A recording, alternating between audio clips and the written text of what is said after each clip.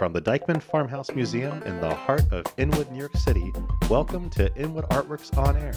It's where we meet the musicians, filmmakers, writers, theater makers, and artists of all stripes who make their home in what we affectionately call upstate Manhattan. I'm your host, Aaron Sims, and today we are turning our local artist spotlight on theatrical wardrobe professional Laurel Parrish. Laurel graduated from the University of California at Santa Barbara and is a proud member of IATSE Local 764, the Theatrical Wardrobe Union in New York City. Her career has spanned many companies and venues, from the Juilliard School to Ringling Brothers to Baryshnikov's White Oak Dance Project. She's been with the Broadway musical Wicked since it opened in 2003, first as a principal dresser and then as the Glinda dresser for many years. Currently, she holds several positions at Wicked, including managing the costume stock, and acting as the advanced wardrobe supervisor on the Wicked National Tour. We're going to talk about her work and so much more, but Laurel, first, welcome to Inwood Artworks On Air. Awesome. Thank you so much for having me, Aaron. Sure thing. It's really good to see you in person. Right? I used to see you at events all the time. and in passing at the And store. now I feel like I only see you on Twitter. Or wherever you may lapse around the social world, because it's just hard to find people these days in person. My Twitter is currently a curated screed of support the arts, but I think it's gotten some attention, so hey. Well, that's a great thing. I think the screams are needing to be heard. Yeah. And the arts always need to be supported, and who better to support artists than artists themselves? Yeah. Well, I can't believe, but we're recording this at a time where we now just eclipsed a year since Broadway, off-Broadway, live performances in general have been shut down by civil authority, which just sounds like we're in our own kind of like medieval play. Yeah. Are you, I'm just curious how you're doing. How are you hanging in there? Because you are one of the thousands who were suddenly left without a job a year ago. And to put it bluntly, how have you made it through the year? Yesterday was one of those, trauma anniversaries are always hard. And yesterday I was in Madison, Wisconsin with the tour on the day the shutdown happened. And we were in the middle of a matinee. We had two shows that Thursday. We're texting furiously back and forth because it was like a rolling tide. Somebody said it was like the Dementors were hanging over us this week. I was like, yeah, you could feel it coming. In the afternoon, in the middle of our matinee, Cuomo, the minute he limited group gatherings, we knew that was it. That was us. So I'm getting texts from everybody at day work and in rehearsal at the theater in New York, sending pictures of the costumes all draped in fabric and everyone. And we were still doing our show. And we did our evening show. And Wisconsin hadn't shut anything down. It was, state by state. They had sort of classes maybe ended a little early. It was spring break. They were going to spring break anyway, but they hadn't really done a ton of the limiting things that were happening at that point. And so we did our evening show, and again, this is like yesterday, that tide of Facebook posts that everybody remembers. We got applause when the curtain came up, and that never happens in our show. It's just not a moment in our show that is applause worthy, or it's not staged for that. It's it's not that thing, but the curtain came up and the audience applauded and we were all back, and it was just like, oh, they know, we know. It's just, and we didn't know it would be our last show, but it was. And I actually, there was a talk back that night, and the audience was super supportive. And then the next day I kind of went, we all sort of went around our usual Friday, and about 6:00 we got the notice company meeting and that Wisconsin had shut stuff down. So we sort of scrambled to get home. And I, at least as the advanced wardrobe supervisor, I only go out for a week. I go out for the first week. So I'm not a tour full time. Right. But there are people on tour that don't have homes. Yep. That just had to scramble to get to some kind of home base or find an Airbnb. So I came home, and it's just been this we thought it would be a month, and that was weird. And I thought maybe I could do some office work because I have an office job too. What was I thinking? And they were like, no, we're not paying. We can't pay anybody. You're not leaving your house, and also we don't have money to pay anyone. So yeah, it's that moment of, we thought it would be a month. So you look at your savings and you're like, okay, this is maybe doable. And then we all kind of knew before, the the press statements went out like closure by closure. We originally it was May, and then it was like August, September, but we kind of knew, so we're like, okay, it's going to be the fall. And then there was a point when the tour was going to come back in December. And when they pushed ticket sales to May, I think that was like the biggest, longest, like 6 months away. And that was the really big one. And even at that point, we knew it was like, this is just a numbers thing, and they have to make the statement, but it's really not going to be till the fall at the earliest. So it was just like, you're looking at like how am I going to make it through in these chunks of, okay, a month, okay, 6 weeks. Oh shit.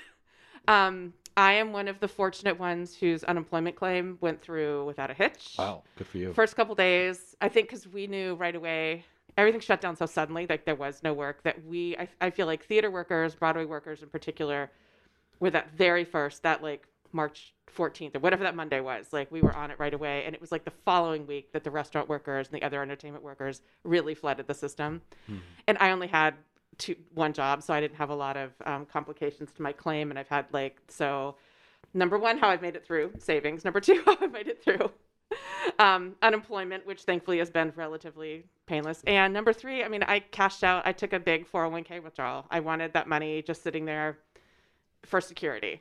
And I'm glad I had the option of that. It was a financially feasible thing for me to do, and it's not going to hurt me too much in the long run. So financially, once I got my financial ducks in a row, it sort of made how am I going to get through this a little easier. It hasn't actually made any of the trauma and depression and stress easier, but it was just like, it wasn't a thing I had just felt like I was going to have to scramble every day.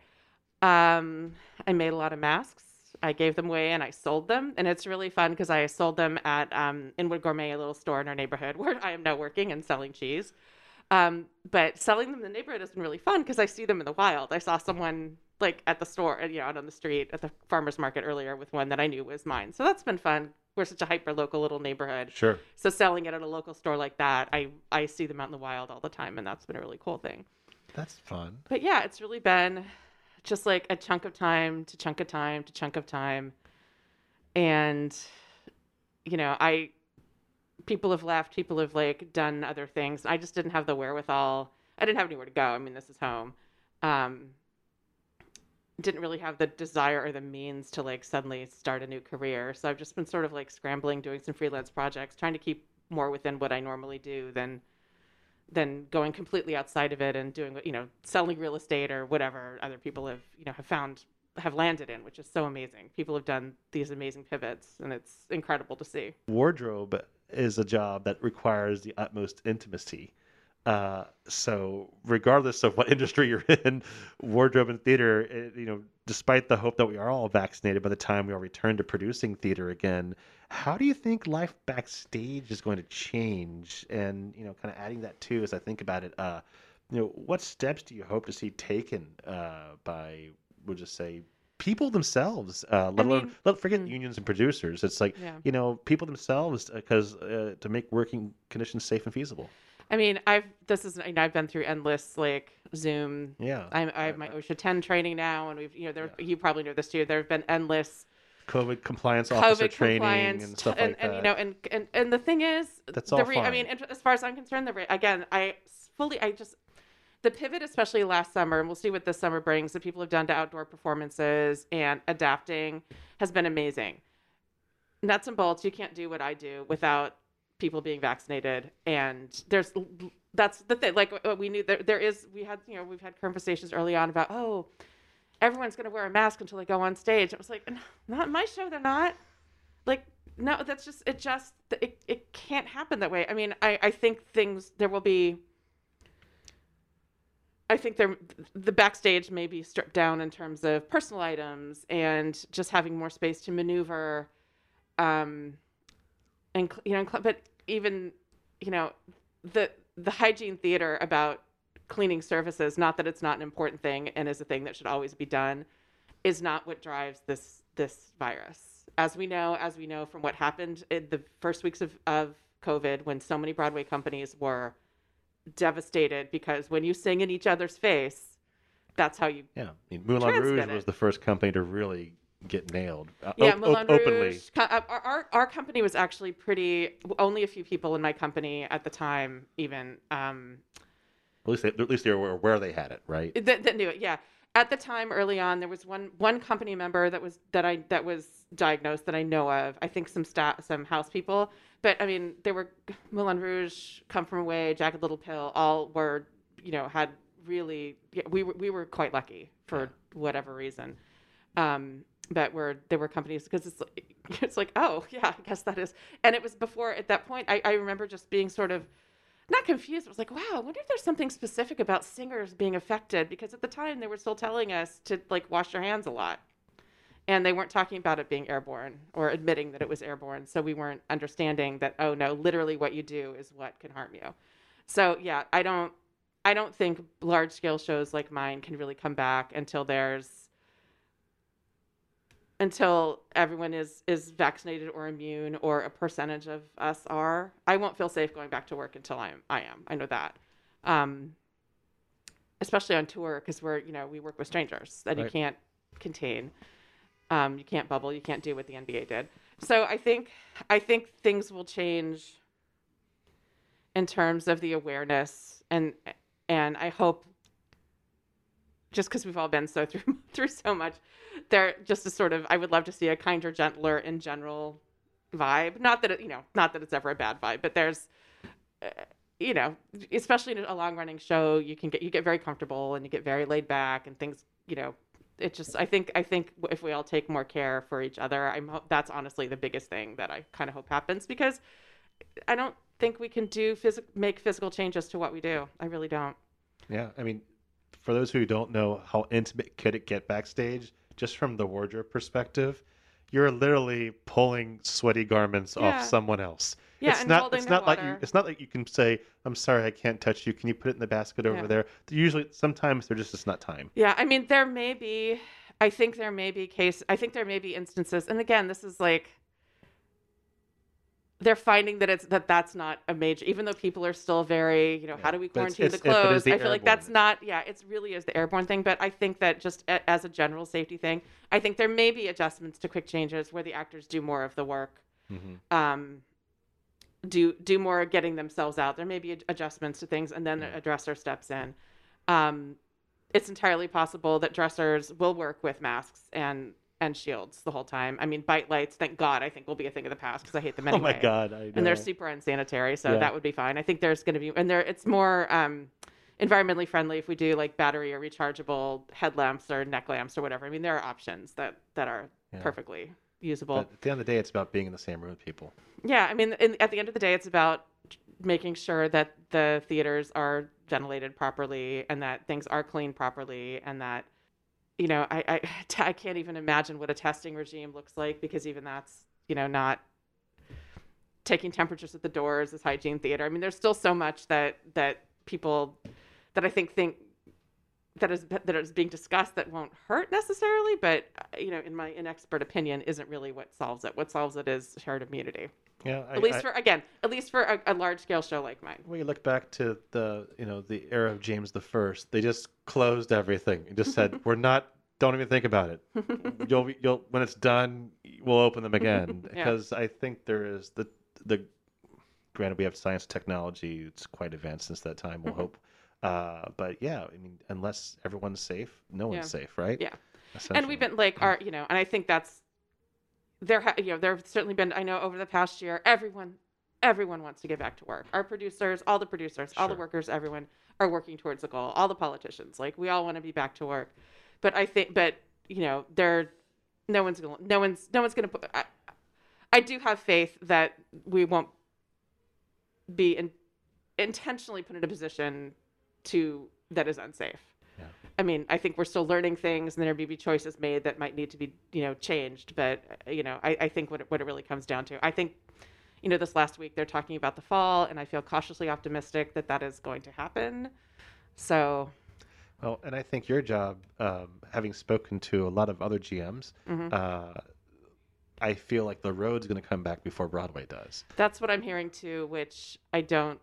Yeah, and that has to do with because those theater, because they can't and won't come back at a lower capacity. Like they just can't. And Broadway relies on tourism. So the Broadway capacity, those houses rely on people coming in from out of town. And road houses more rely on subscription based, like they have a built-in. Those are butts and seats that already have paid for those tickets. And thankfully, a lot of people, like when this all started, they're like, here's my money for whenever you come back. I will buy that season when in 2021, 2022, whatever it is. And that has kept a lot of those afloat. That makes me nervous, but we'll see. Just because they're in states that have, because it's so state by state, and as a person from New York, I come in and out and dealing with people, intimately training strangers, what I mean? So I think that is the thought and the idea. And I'm super fortunate to be at a show that will be, the good thing about being at Wicked is that we're one of like the big, we'll come back.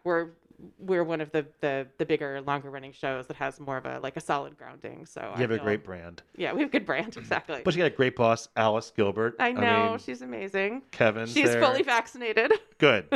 Got that email this week. So. I love Alice. Oh, that's great to hear. Yeah. And Kevin. Yep. Shanaz's still around? Shanaz's still around, yep. Fabulous. Shanaz is there. Yeah, all my good friends. Haven't seen any of them in a year, but Well, that's the tough part, right? Yeah, it sucks. Tough. So for those of you who are listening who may not know, I'd like for Laurel to just tell you a little bit about what an advanced wardrobe supervisor does. Just because you said she only works a week, that's it? And no, she works consistently going out. And I want to could you tell a little bit what that means? Sure. So a national tour of a Broadway show. They travel with their own cast. Some musicians and their crew, but for the first week of each city, all the departments bring in several extra people to help train the local crew and set everything up. So that's known as the advanced crew. There's an advanced electrician, there are advanced props people, there's advanced carpenters. Every department has an advanced person that works that first week. And so it was a great job. Like I just started a little over a year ago, and it's great because I got to travel, but I didn't actually have to be on the road the whole time. Got to stay here, got to do my New York part of the Broadway part of my job as well. But basically I go out, I fly in, I 8 a.m. on that first day, we go in, we meet the crew, we load in, we get everything set up and started, and the set has already been up, and they rehearse a little bit in the afternoon, talk people through the notes. I train the alphabet dresser, and I work with her mostly, and then some of the other principal dressers, and literally I walk in the theater at 8 a.m., theater I've never seen before, crew I've never met before, and that night we do a show, which is still insane to me because I come from a Broadway background where it's we have time to rehearse and we get to really finesse things, and on the road it's boom boom, and it's so, those crews are amazing. It's been really great for me to learn more about my show and to learn to be work a little bit more on the fly and stuff like that. And that's why I'm only there for, I would go out for a week. And sometimes, depending on the show schedules, a lot of times the minimum engagement that Wicked will do is 2 weeks. So, and sometimes it's up to 4 to 8 weeks. So there have been times when I go out for a week and they're somewhere for 2 months and I don't see them again for 6 or 7 weeks in the next city. But there are times when there's a bunch of back-to-back 2-weekers where I'm a week in New York, a week on the road, a week in New York, a week on the road, back and forth, back and forth. So it just kind of depends on how what their schedule is like, and I have no idea what that looks like going forward. I think they're talking about longer sit-down engagement, which is great, which is easier for everyone, frankly, but takes a lot of that part of that job away from me because I won't get to go out there as much and I won't see them. But it's fine, it's all good. But you're busy here too, doing stuff. Yeah, I also work in New York. I split half my time at the theater and half my time in our storage space in the garment district. We're at 38th and 8th. We have a big industrial space where we keep all of our stock costumes, and we do all of the fittings for new people there. We do publicity events out of there, constantly maintaining, fitting, sending stuff out to the road is a big part of it because most of the time ensemble members in particular will go straight to the road. They won't come to us necessarily first. So a lot of times I'm just working for measurements and packing stuff out. People don't understand. So thank you for saying all that, because I don't think many people, I'll say, quite realize the preparation that goes into putting a show on the road. Yeah. And also in Wicked's case too, it's not the exact same show that's on Broadway. It's close enough, but yeah, It's there's, close. and that was another big learning experience for me, just like the little differences. I actually set up I first encountered and worked with the tour a few years ago before I took the advanced wardrobe job on. We did a production of Wicked in Brazil 5 years ago, 5 years ago now. And I went down and set up, like I worked with the wardrobe crew there, and it was the first time I'd set up an entire production because Alice had always done that in the past. Mm-hmm. And she was like, "I'm not doing a 10-hour flight. You can you can go to Brazil." Um, and but the Broadway production is the only one that works like it does. So the tour productions and all of the international productions we've done are more based on what the tour is. So I went out to the tour to learn their setup, and kind of more how they do it. And it's different. It's very different from Broadway, because on Broadway, like, you get to burrow in and really like own your space and constantly tweak how the space works. But when you're on tour, you can't do that because the space changes from week to week. So you can't get complacent in like where your quick changes are, or even where your gondola, where your dressing area is going to be different from week to week. The dressing rooms will change. The distance from the dressing room to the stage will change. The abilities of the crew will change. Mm-hmm. So it's a big lesson in being adaptable. Do you have any fun adaptable stories for the road for local show crews? Honestly, it was most of my stories to this point are about me learning to adapt. But those are fun are too. About me freaking out because I'm so used to something being in one place and everybody looking at me going, "Calm down, princess. It's okay." But that's what I'm talking about. Yeah. It's not a derogatory thing for the show. Listen, I'm from Cincinnati. We had plenty of road people. Our local crews were fantastic. It is. I just find it's. You'll lose 5 pounds in a night of water running around. I mean, of pure adrenaline I'm talking about. Yeah. And if you get ahead of yourself, so to speak, and because the people who are locals are so good. Yeah. Like, they're so trained and they know each other so well. Yeah. And we're at the point now with Wicked where we've been through cities enough that often, and again, since I work with the principal dressers, I more often than not will have a dresser that's dressed Alpha before, that knows the track, and it's just a different actress. The notoriously difficult theater to work in, one of the most beautiful, the Fox Theater in Atlanta, is notoriously difficult to work in. It's one of the old movie palaces. It's got no crossover. So you literally have to go downstairs, run through the basement, and go upstairs again. There's no direct path from point A to point B. So it's kind of notorious in that way. And there's elevators, this like wonky elevator that goes up. I got there and I was like, "What is happening?" And everyone else was like, "Yeah, it sucks, but we've done this before." But the Elphaba and the Glinda dresser had both done it like 5 times, and they were both, and they were just like, "No, it's fine. Just follow us. This is how we do it here." And they're great, and it's a real gift to have people that even 5 years later have that muscle memory of doing those quick changes and knowing those clothes and just having to deal with a new actor, but everything else is the same. Well, when we come back, whenever that is, we have.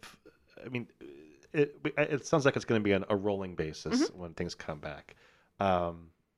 You're a lifer like me in the industry. We'll be there till the end. I'm curious. What are your aspirations for your next steps? Obviously, working is the first aspiration, which is a great thing. But within your industry or beyond, because you said earlier, it's like this is what you do, this is what you're focused on, and Wicked is such a fantastic show. Do you have other aspirations to work on any other shows?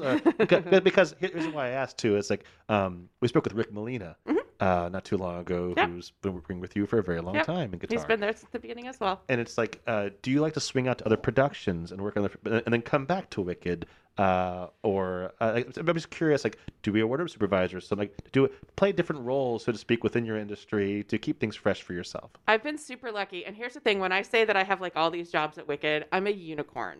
There's no other Broadway show that has what we have and that I've been positioned to be in. So I've been extremely lucky to be able to make all these lateral moves within my show.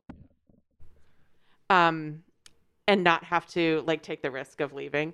But I mean, right now I can't. Right now I just want to get us like back and up and running because I don't know what that's going to look like. Of course. And again, my bosses are always great, and they would always be open to me taking leave to do something else. But then when I started the tour job, that doesn't leave me. Like I can't, Yeah. you know what I mean? So it's just, I sort of boxed myself into a little bit of a corner when I took that on, but it was something I really wanted to do. And it's like literally, it's the same show, but totally new challenge. I mean, it still blows me away that we walk into theater at 8 a.m. and do a show at 7. Like, It's incredible. it's crazy with people that I've never met before. It is still, and it like the long-term road people. I don't think I would ever want to go on the road full time, like they are. I don't, maybe when I was younger, I toured a lot with dance companies when I was younger, and those were like smaller, more focused. Like, Yeah. Do you 6 miss to 8 dance? weeks. Do you miss because I do. I do and I don't. I mean, it's it was great. I did great international travel. I was with the Jose Limon Company for a long time, and we were in some really insane. We were in El Salvador. We did a lot of South America touring.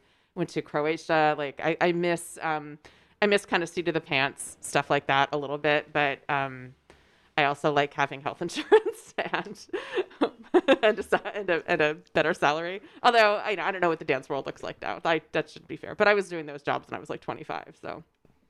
Well, I happen to know the other unicorn that had your job, Christina Cocchiara. Yeah. And so Yeah, I do very know similar. I do know there's life after it. So that's all I'm saying. And that's what Yeah. made me think of who's a wonderful Yeah. person. And One of the last people I saw in person over the summer. oh, really? Yeah. Oh, fantastic. Yeah, she's great. She's out in Queens. Yeah. She's still alive. She's doing well. But I just know that she's gone on to do many great things. Yeah. And not that Wicked isn't a great thing in itself. But I was just curious because for being a lifer in the industry, and as Rick also mentioned too in his interview, it's like it's great to have a little bit of diversity at the same time as that you're incredibly grateful for such a great show you're doing, and yeah, loading in a show and putting it up in the same night is enough to keep anybody on their toes. It's crazy. It's really crazy, wonderful. Being, I have to say, at the apex of your career, I'll say, working at a great level, even though we're waiting for it to resume performances, which, you said fall of 21, most likely 22 for many of the larger productions, because as you also mentioned before, and I think everyone is in agreement in the theater world, is like, we can't come back unless it's full capacity. It's not economically feasible for us to do that. We have a hard time sometimes selling full houses as it is in the best of times. Wicked happens to be one of these wonderful shows that has had a wonderful history of being a hit show. It's one of those 1 in 5 Broadway shows that have made it. The other 4 do not. So do you have any advice for people who have, let's say, either young people coming out of BFA programs or FIT, or people just in general who are fantastic stitchers and they want to transition? I've always wanted to try to get into the theater world, but yet it's harder now. There's 0 jobs for the people who are in the theater world. So do you have any advice? And most likely they're not in the union for the most part. So starting out or just where they happen to be in their life, working where they are. Yeah. The advice I have now is very different than it would have been a year ago. Yeah. And oh God, I would say look to regional and look to educational theater. Because I actually never had like huge aspirations to work on Broadway. I just needed a job and Juilliard hired me, and that's why I moved to New York. Like, it really was not. I really, really wanted to stay in California, but why? It's like it's not a theater town. I don't know what I was thinking. But as difficult as it is, because I used to always say, build up your resume in any way possible, but I've become I've gotten away from that because the exploitation of artists and of craftspeople and, being expected to work for free has really damaged in the long term a lot of where we're at now.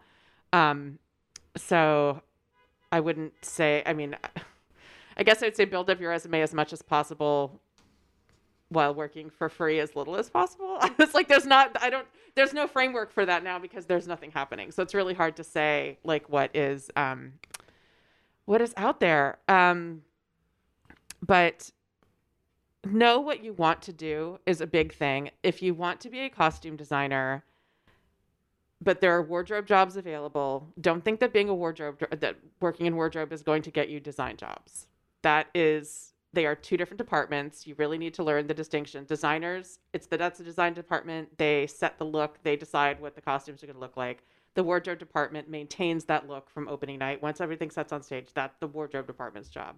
And even moving forward through like the 17-year run of our show, I sort of run the wardrobe end of stock, and then I have a colleague, Amanda Whidden, who's the associate costume designer, who has also been with the show since the beginning, and she is Susan Hilferty's like eyes and ears on the production, does all the fittings, every new fitting, every new principle, every new fabric that's chosen from the design department. She does that. So like we're like the two ends of that in our office, and there's nothing wrong with if you want to get your hands and if you want to learn theater, how actually for aspiring designers in particular, I would advise taking some wardrobe work and learning how costumes should be made, learning how costumes should work on stage and not just what they look like, and getting that knowledge. But don't think that will get you design work. And don't go in as a wardrobe person thinking that you know more than the designer, because there's nothing more annoying as a wardrobe person working with another wardrobe person who thinks they're a designer and who doesn't care to learn the wardrobe parts of it. And as a wardrobe person, if what you want to do is what I do, what I've always wanted to do is be backstage, work on the show, work with the company, because I worked in costume shops for a long time too. And I really missed the family. I missed the theater itself. I missed the energy. I missed running the show. Expand your skill set as much as possible. Having a lot of things on your resume, knowing millinery, knowing how to do shoes, being a stitcher that is actually a stitcher and not just like I can stitch and then sit down at a sewing machine and be confused. Like really expanding your skill set in terms of what you can apply to wardrobe. That is the best way to get yourself in the door of any theater for anywhere. Or if a wardrobe supervisor is just looking for people to bring in, you want to bring the broadest set of skills. And even if all you want to do is dress, still have those skills, because there will be additional day work that can get you in the door to meet a supervisor, to get a paycheck, coming in and doing laundry and doing stitching calls, and then moving up into doing dressing work. But yeah, that is actually the biggest piece of advice I have for wardrobe people, is just like, even if you hate painting shoes, learn to do it. Because if you learn to do it, you can show up at a work call and say, oh, I can absolutely paint shoes for 4 hours. Then that'll move you forward. And I will say this. Speaking as someone who hates painting shoes. I was going to say this, and doing laundry is totally underrated. Yep. That's a great call, and it's a great rate for that call. Well, and laundry on the road, and that's another thing I really learned, because in New York, the wardrobe, the wardrobe setup is the same. We know our machines. We have 2 or 3 different wardrobe people. We have longer calls. We have an 8-hour call every day, 4 to 8 hour call. We know the actors, like the wardrobe people knows the names. It's a much more laid back whole thing on the road. Like your wardrobe person in that theater is one of your most important people, because the calls are shorter. They're coming into a room full of dirty laundry they've never seen before. And it's a real skill to keep that organized and to follow those notes. And that was one of the biggest eye-opening things for me, is like a good laundry person on the road is amazing to watch, and a bad laundry person on the road can really mess up your day and just have things in the wrong place and have things not done on time. And because they're just, it's not necessarily their fault. They just aren't, they have to learn the system as quickly as everybody else does, where, when you're in a long running show, the system just sort of moves along with you. Well, there you heard it, folks. To get your foot in the door, you've given them an array of opportunities. So. And also, too, is that the world keeps on changing, and we hope that there's a place for everybody when we get back to it. Yeah, for sure. Well, and laundry may change too with COVID. I don't know. I mean, I don't think it will that much, because it's more about air than it is dirty laundry. Yeah. But I think there may be some more aspects of maybe the actors not do the laundry, but sort their laundry differently, or touch more of it, or I don't know what the answer is. I can't tell you how many, speaking as a former laundry person for many shows, how many times I had to pull socks inside out. Yeah. Oh yeah, that's always a thing. It's always a thing. Yeah, and you can always tell. Sometimes you can always tell it's always the older guys, the grown men in our show are always the ones who actually have their their socks pulled the right way and everything's, turned, and it's like the kids that come in and they're just like these balls of socks. But yeah, I mean, I don't know what it's too hard at this point. It's too hard to wrap my brain around. I don't know what that's going to look like yet, but we'll see. We'll see. It will be an adventure. It'll be an adventure, but it's great to talk about Thank it, you, and it's great to spend time with you and see you in person. Thanks so I know, much. at least eyes up. Well, exactly, and hopefully in a few months we can maybe jettison these at times, or at least in the park or something. Yeah, for sure. exactly. Well, Laurel, it's been such a pleasure talking. Thank you for having me. Sure thing. And are there places that people could keep up with you and anything you have upcoming, or just hear your opinions and your rah-rah for the arts? I mean, if you drop my Twitter and my Instagram if you link those, because I can't, one of them has 3 E's and one of them has 2, and I never remember which has which, but I know they're in my bio. I'm Laurelina, but they're spelled differently on Instagram and Twitter. I kind of have curated my Twitter. I feel like it's actually a useful feed just for like general art support articles. But I mean, I think, and also me, tweeting about The Bachelor on occasion. I've had a stop and start Etsy situation going that I just like so many other, like the article in the Times this week. Tracy Letts and I have a lot in common. Neither one of us have a creative bone left in our bodies during quarantine, so I feel really good about that. But I am trying to get some embroidery work and handwork and stuff up for sale. I might do some masks again. You can always come visit Inwood Gourmet to visit me and some delicious cheese. It's on Cooper Street, folks. On Cooper Street, 95 Cooper Street. Yeah, I'm just sort of still kind of working my way through. It does feel like this last week has been, I feel like we've all felt a bit of a shift, the anniversary and also with the moving forward of the vaccines and everything, but it's still, I'm still like wrapping my brain around where we're at and where we're going to be. Well, I think the best advice anybody can give themselves right now is that give yourself a break. Yeah. There's no pressure on you. Except just make it through. Except that I think of it I get through 5 hours at the cheese shop and I'm like, how am I going to do a 14-hour load-in day ever again in my life? I have no idea. It's a lot different. Oh, God, and I bet your steps are quite lower than the time you're at the Fox Theater running downstairs and cross stage and back up again. Yeah, the warmer weather has also been, I think that's also been, along with this sea change we're all feeling, we're all finally getting outside again, because we didn't have the most harsh winter ever, but just being stuck inside didn't help. No, it didn't. So. But hopefully sunny days. Hopefully sunny days, metaphorically and actually, are very much on our way for all of us. Yay! Here. Well, again, listeners, we'll do our best to get some of those links up on our description of this episode. Sorry, I never know which was which. That's okay. We'll do our Scrabble and see which letters, which E's we can move around to make the right hashtags. Yeah. But thanks again, Laurel, for joining me on this Artist Spotlight episode of Inwood Artworks On Air. It's where we meet the musicians, filmmakers, writers, theater makers, and artists of all stripes who make their home here in Upper Manhattan. If you have a moment, please show some love for us right now by rating and reviewing this podcast on Apple Podcasts. It really helps.